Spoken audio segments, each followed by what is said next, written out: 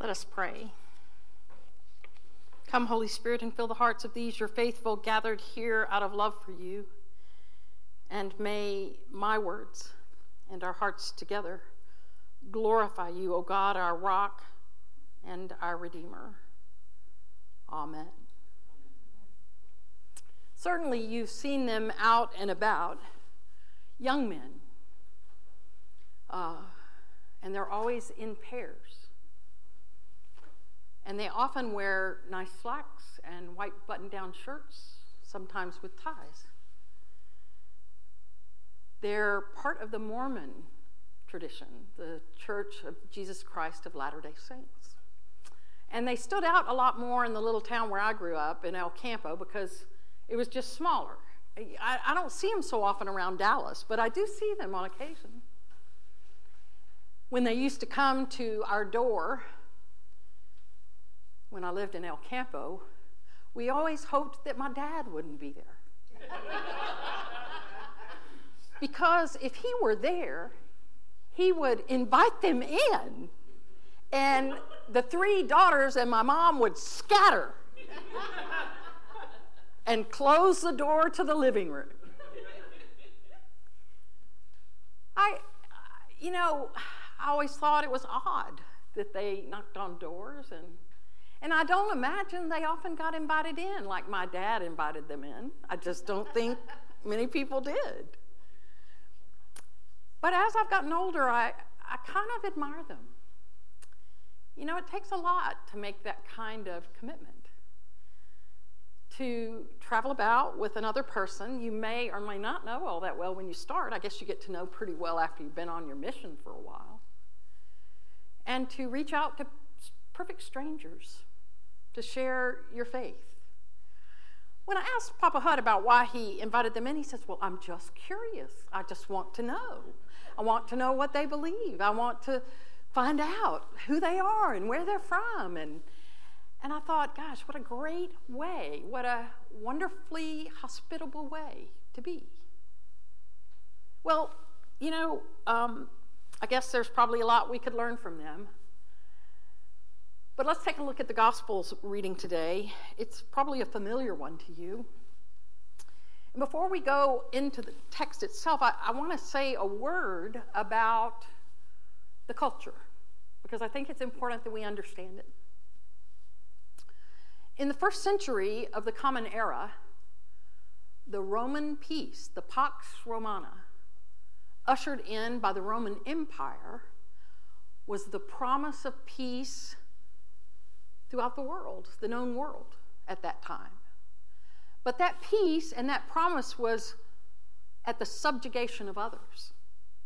So the Roman armies would travel from place to place, conquering smaller powers and ushering in protection and hopes for prosperity in exchange for tribute and obedience.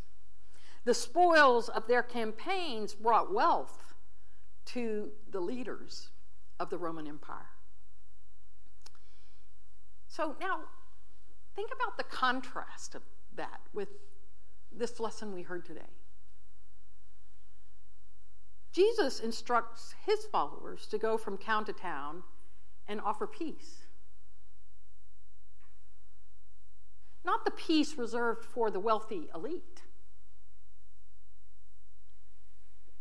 Not a peace that comes about through destruction and death.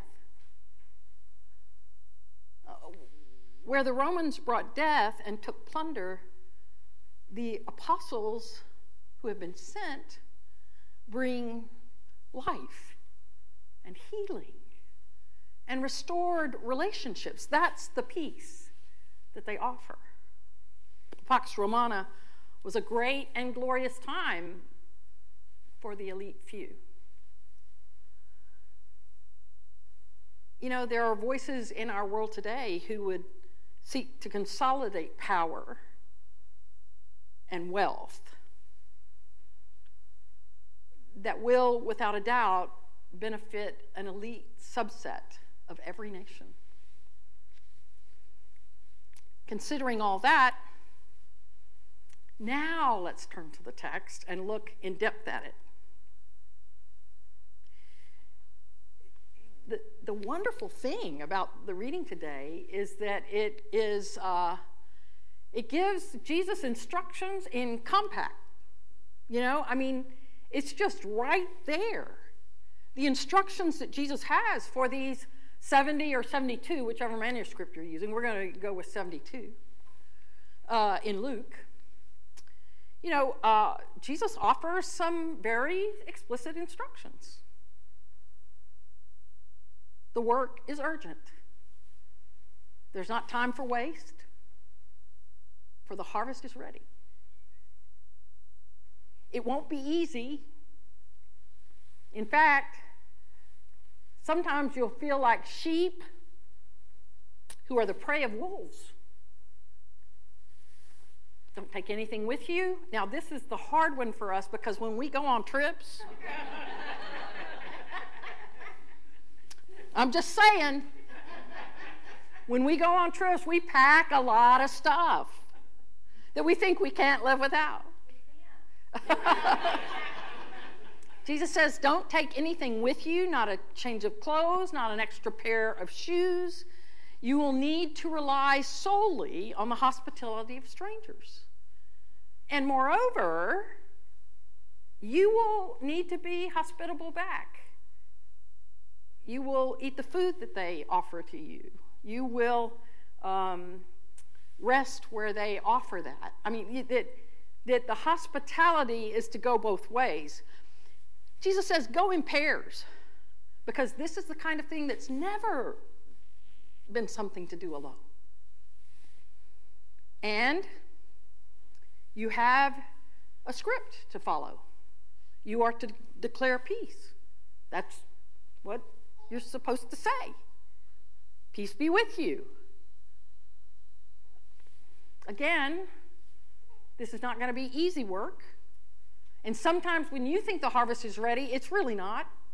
At least if the responses of those who are less than welcoming is any indication. You're not in charge of how people respond. You are just the emissary, the messenger, the one speaking for Jesus. It's all right there. It's all right there in the scriptures, a few short verses. That's the tasks that we have before us. It's right there. So at this point, I think a word of distinction might be important in the language that's used in Scripture. You see, I don't know that we get this unless we actually unpack the words. But the word disciple means learner. It means, in our case as Christians, followers of Jesus, trying to follow what he teaches, how he lives. And all of us are disciples. Now, Paul makes some distinctions in his letters about people being called to different things and having different gifts. But being a disciple means that you are called. Somehow, some way, God got a hold of you. And that's kind of a neat thing, isn't it, to think about? And that we're all disciples. And sometimes we are apostles. Now, the word apostle means the sent out ones. That apostles are sent out into the world. And I would say that all of us are called to be apostles. And if that gives you the willies, it ought to. Because to go out into the world and share the good news is sometimes it's dangerous even. But we're both. We're both and. We are called and sent. We are disciples and apostles. The movement is important. So think about this. When we're called, we take in things. when we're sent, we give out things, right? So this is a really important movement that just like we breathe in and we breathe out, it is part of the movement in the universe that we receive and we are to give. I'm taking Tai Chi and I love it. And one of the movements that I really like, we have this one movement, and it's all named after animals, like when you pull the peacock's tail, and things like that. But one of the movements I love is that you move forward, and then you go like this. You take it in and push it out. I didn't do that so good. It's my high heels. But, all throughout the Tai Chi, you take in and you give out. You take in things and then you give it out. And that's the sort of movement in our faith, right? That we are brought into our faith, we take in things, and then we give out things. Jesus seemed to know that at some point his followers needed to share what they had learned. I mean, perhaps Jesus knew that when you teach somebody, you learn far more than they do. I mean, literally, teachers know this. When you teach, you have to really be on it, because you are not only teaching, but you have to be ready to answer the questions and go further than maybe what you prepared. The other thing is that this passage takes place as Jesus has turned his face to Jerusalem, meaning that he's headed to Jerusalem to fulfill his mission. And for that mission, which God had called him to, for it to survive would mean the followers had to be able to share this, right? So Jesus selected 72 of the followers to go out into the region and share what they had learned and experienced. So y'all know, of course, about the Dead Sea, right? Ages ago, a saltwater lagoon was connected to the Mediterranean Sea. And then the tectonic plates moved, and that little lagoon was cut off from the sea itself. And because of this being cut off, it became more like a lake than a sea. But they call it the Dead Sea. And the water supply that comes into that Dead Sea comes from aquifers and freshwater springs. But because of the temperature of the region, that gets evaporated quickly and drops, leaving the sea very salty. Nothing lives in it. No animals, no birds, no fish, no body. And you can float for days, because of the salt in the sea. But the reason why it is called the Dead Sea is not only because nothing lives in it, but because it doesn't have any outflow.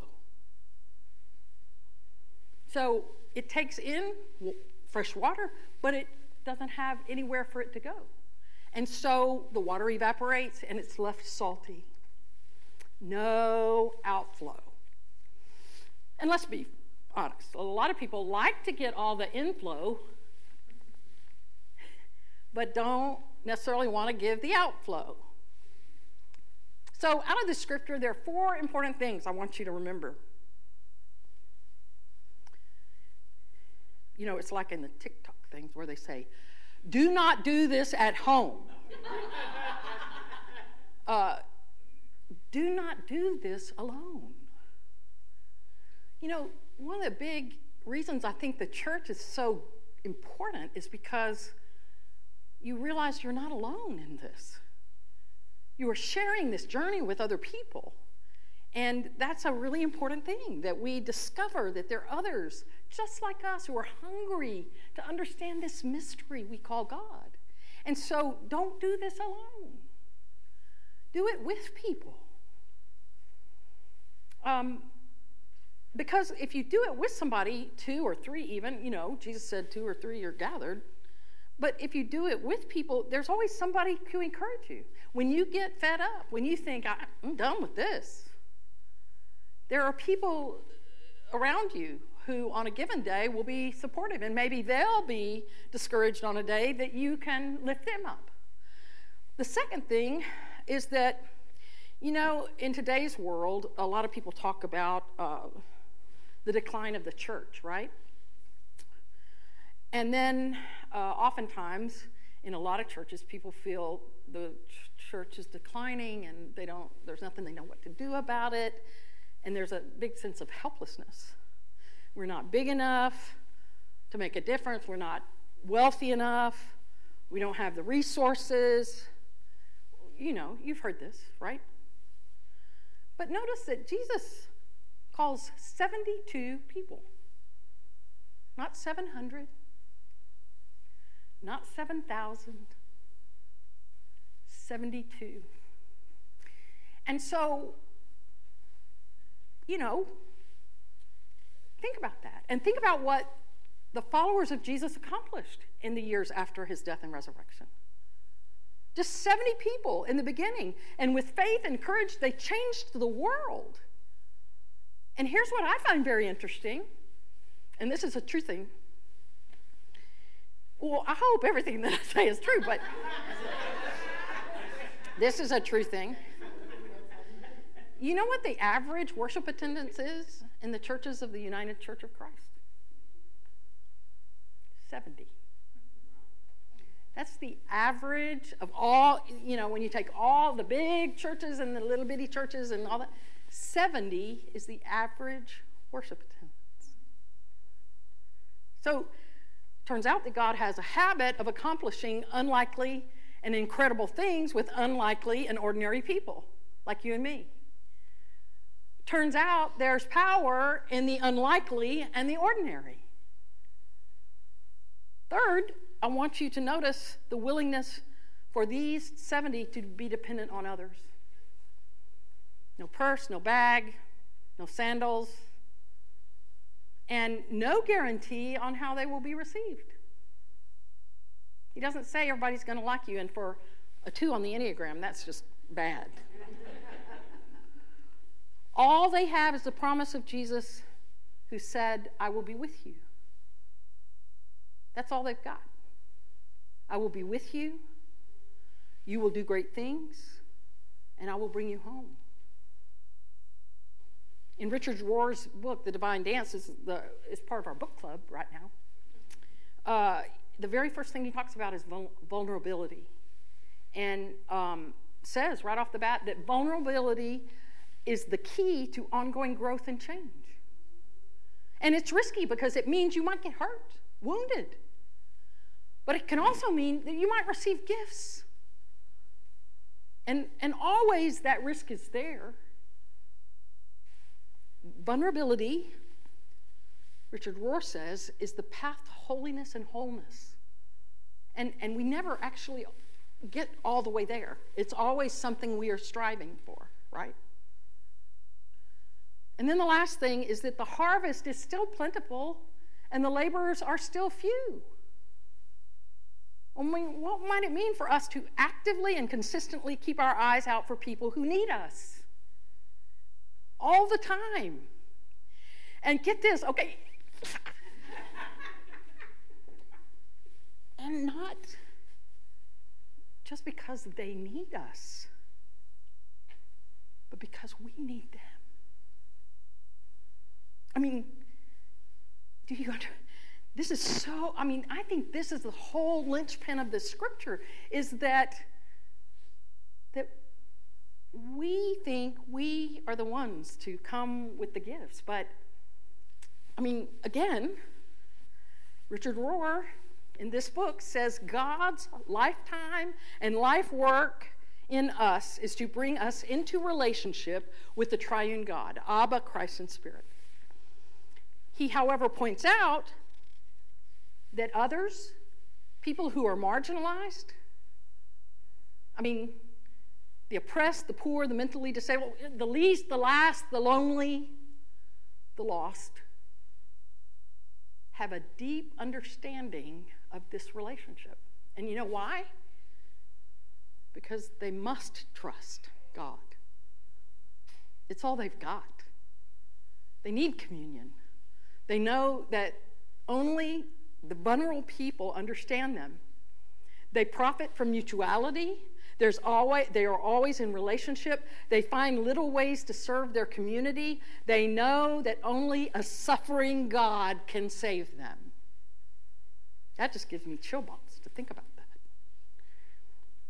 This may be the greater gift of Jesus' teaching in today's scripture.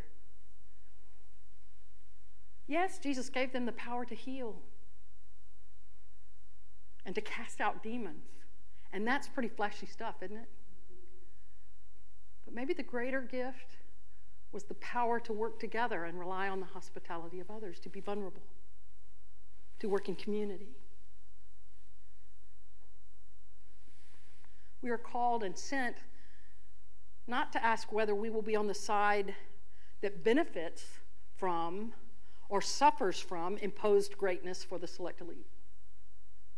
Rather, we are called and sent to ask how to serve the Holy Mystery, who sends us like lambs into the midst of wolves to bring a different kind of peace, the peace of Jesus, how he lived and how he taught. That the real gift is this gift of realizing in other people we see God. This is the Holy Mystery. Thanks be to God. Amen.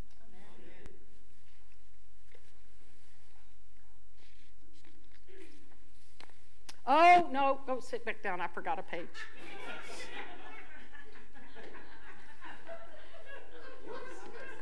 Okay, so I'm going to take this up here so I don't forget it. You now might be thinking, oh no, I can't do this. I couldn't be one of the 70 then. I can't be one of the 70 now. But a friend of mine wrote a devotional recently that I think speaks to this. I know you could never think of yourself as courageous and heroic, maybe not. And maybe you cringe at the idea of sharing your faith because, well, you might offend somebody. And it could be that you think faith is more about an absence of doubt than it is in trusting in God. That trust and hope are luxuries of the privileged. And this is why I had to have everybody sit back down. If so, my friend and colleague, Reverend Vicki Kemper, said this: faith is not something rare and heroic, but an intrinsic part of the made in the divine image package. If you're human, you have it. You have it. So just remember that when God says go, go. Amen.